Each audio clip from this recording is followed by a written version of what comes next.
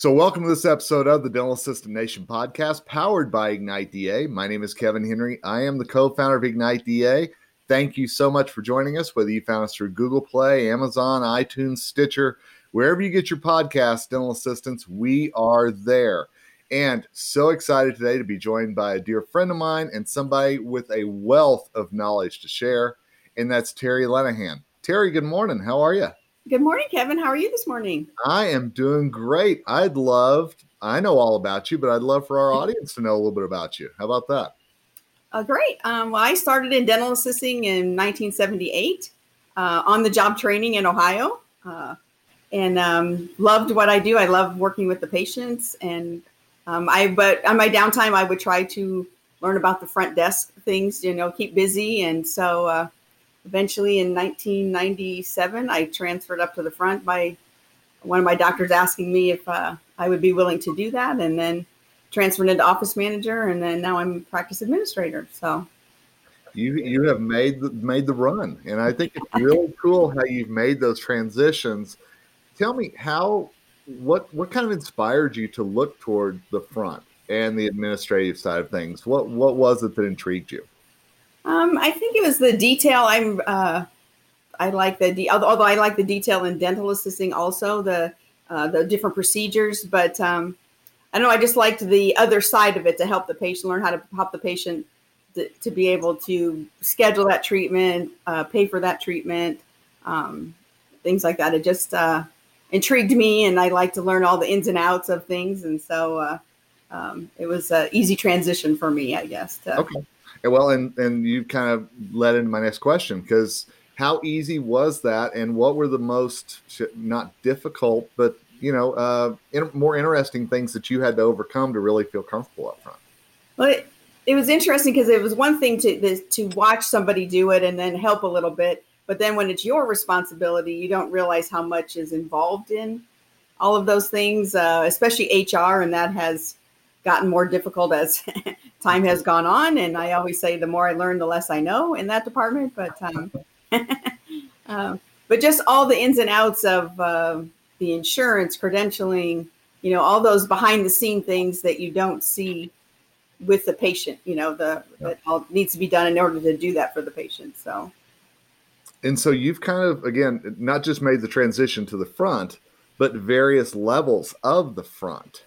Yes. Can you kind of make sure that our audience understands the difference between office manager, practice administrator, and kind of what those roles entail and what you've learned in them? Office manager, I would help, make decisions with hiring and firing, although I wasn't.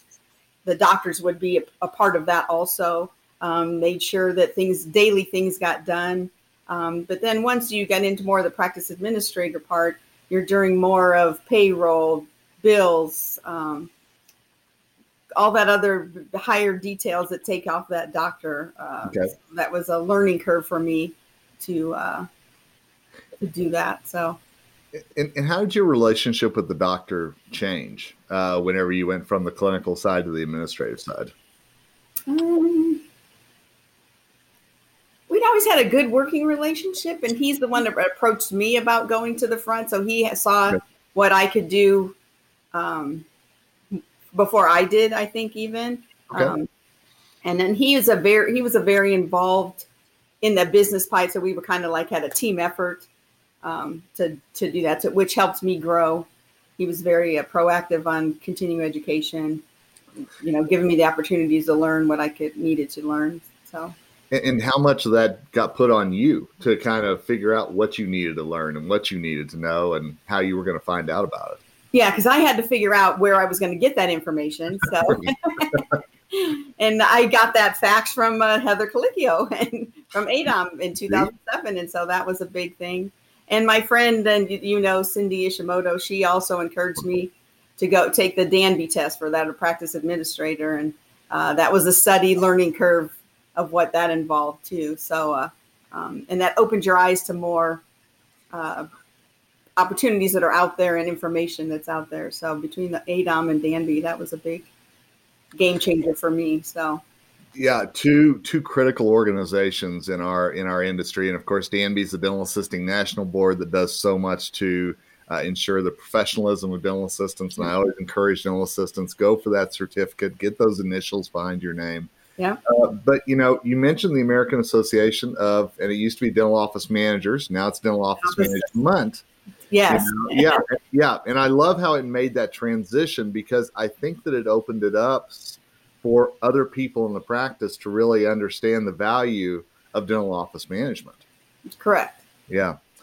So, ADOM is something that, and one of the big reasons I'm talking to Terry today, other than I just enjoy talking to Terry, is that Terry was really one of the genesis behind a course that I was lucky enough to be a part of, along with my dear friend Tia Hunter. And it's called DA to PA, and it's available through the ADOM website. And I want to make sure that everybody has that, and we'll give that to you in just a few minutes. But Terry, what is the value in your mind of the DA to PA course, and kind of understanding the transition that needs to happen and how to do it? I actually took that course that you guys put on, and it was very good. I really enjoyed that. And I could relate to a lot of things that Tia was going through, or had gone through also.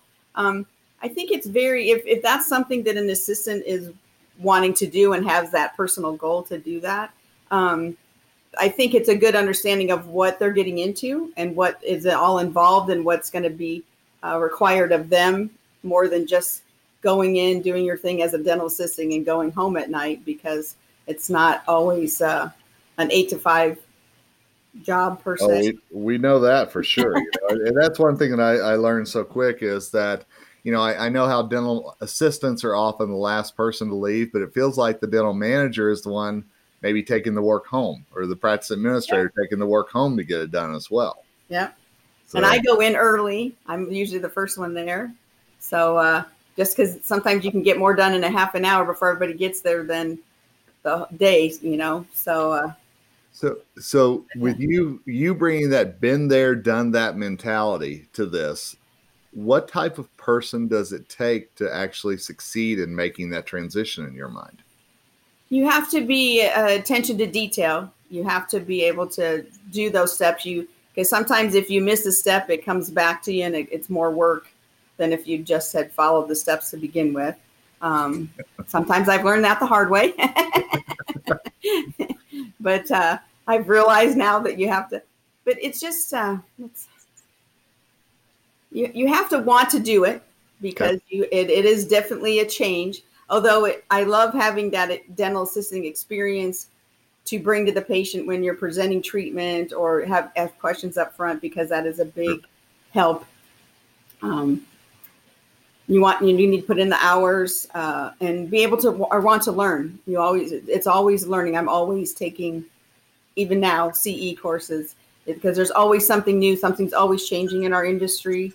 So you want to be able to be open to learning more and not be status quo, so to speak. So. And Terry, correct me if I'm wrong, you're in Iowa, correct? Correct. So I'm wondering, in your part of the world, what did you see during the pandemic and dental practices being closed? Did you see a lot of dental assistants who all of a sudden took more interest maybe in making that transition to the front, or what have you kind of heard through some of your contacts? I've actually had one assistant at our practice and a friend of mine that both joined ADOM during that time, have taken some of the courses and have become interested in that transition, because there's a lot of, even though they were off, we were technically shut down, there were still things that had to be done at the office. So I would go in, 2 or 3 times a week. We still had emergency patients that the doctor and his wife's a hygienist. So there was 3 of us in the practice trying to take care of that. Okay. So I've had that experience with just in Council Bluffs, 2 of my friends that, have decided to learn that, to possibly make that transition into the future. So, and they're very good assistants. They would be great. A huge loss as an assistant, but I understand, And that's always been the tough thing for me, is I've always wanted assistants to stay as assistants, because we need good dental assistants. Yes. And but I also understand the need to want to expand your boundaries and learn new things and the excitement that goes along with that as well. So it's, if you want that personal growth, if that's one of your things that you wanted to do, like when I started assisting, when I moved to Cody, Wyoming for a short time, we had to go through our personal goals, and mine was to be an office manager. Clear back, and that was in 1996. That for some reason that was just one of my goals, and moved back, and then I was able to work my way up to do that. So, and I love you mentioned that, because I always tell dental assistants, have that goals, have ways that you're going to reach those goals. Give yourself something to reach and have those mile markers along the way to know. So, you've had a great career. You still have a great career. What's next for Terry Lenahan? What are your goals right now whenever it comes to your career? I don't know. Everybody asks, "Are you getting ready to retire in a few years?" And I just don't see myself doing that. Didn't mean that at all. No, we need voices like yours who can explain to those dental assistants who are coming up the value of the transition to the front, the value of working with the doctor from the clinical and the administrative side. So I'm very thankful that you're there. And you said you took the DA to PA course, which is available, by the way, through ADOM, American Association of Dental Office Management. You can find it at dentalmanagers.com. So I want to make sure that I give that out. And you said you took the course. What was it that you think can benefit dental assistants who are looking to make that transition? I think it's the personal experience that Tia had and that she shared. Everybody it was very relatable. Even as that I've gone that experience, you can always learn things from someone else, their experience. Because it was interesting, some of the things that Tia had talked about. I can't remember the particulars off the top of my head, but it's like, oh, that's a great idea. Or, you don't know if until you've taken some of that's one thing too. You can always learn something. And so I just loved her transition and her support and a huge thing for the doctor support too. That is makes a huge difference. So.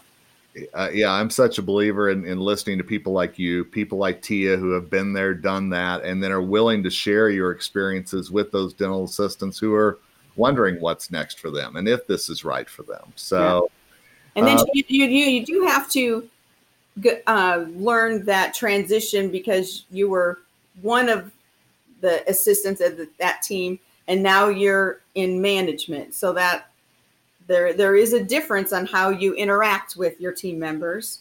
That's a great point. So that's a very key to make things work on a daily basis. You have to learn that transition and how it's going to work for your practice. And that's one thing that I think Tia touched upon in the DA to PA course. But I will ask you, how did you see your relationships within the practice change whenever you made that switch? The harder thing for me was you're not part of that group of team, but you're not a doctor. So there was a fine line that you had to walk. And that was hard for me, because I'm in the DISC, I'm a CSC, high SC. Okay.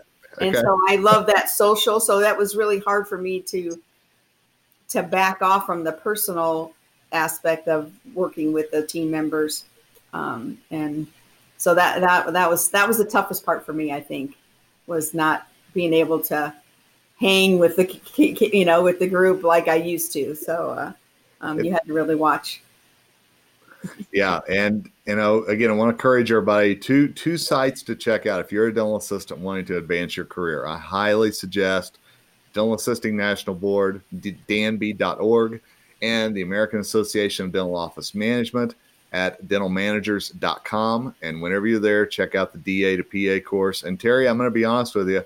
Kim McQueen, who's the executive director, said that the DA to PA course wouldn't have happened kind of without your influence and without your suggestions. So I'm really glad that you're that living example that it can work and it does work. So.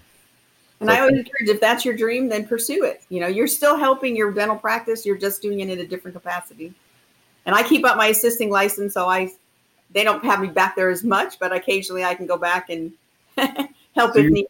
You're still wet fingered, as they say, huh? Yes. All right. Good to know. Well, Terry, thank you so much for joining it. I look forward to whenever you and I can be in the same room together again Yes. soon. And it's always good to talk to you. Thanks so much for your time. Well, thank you, Kevin. Absolutely. And thanks to all of you for listening to this episode of the Dental Assistant Nation podcast.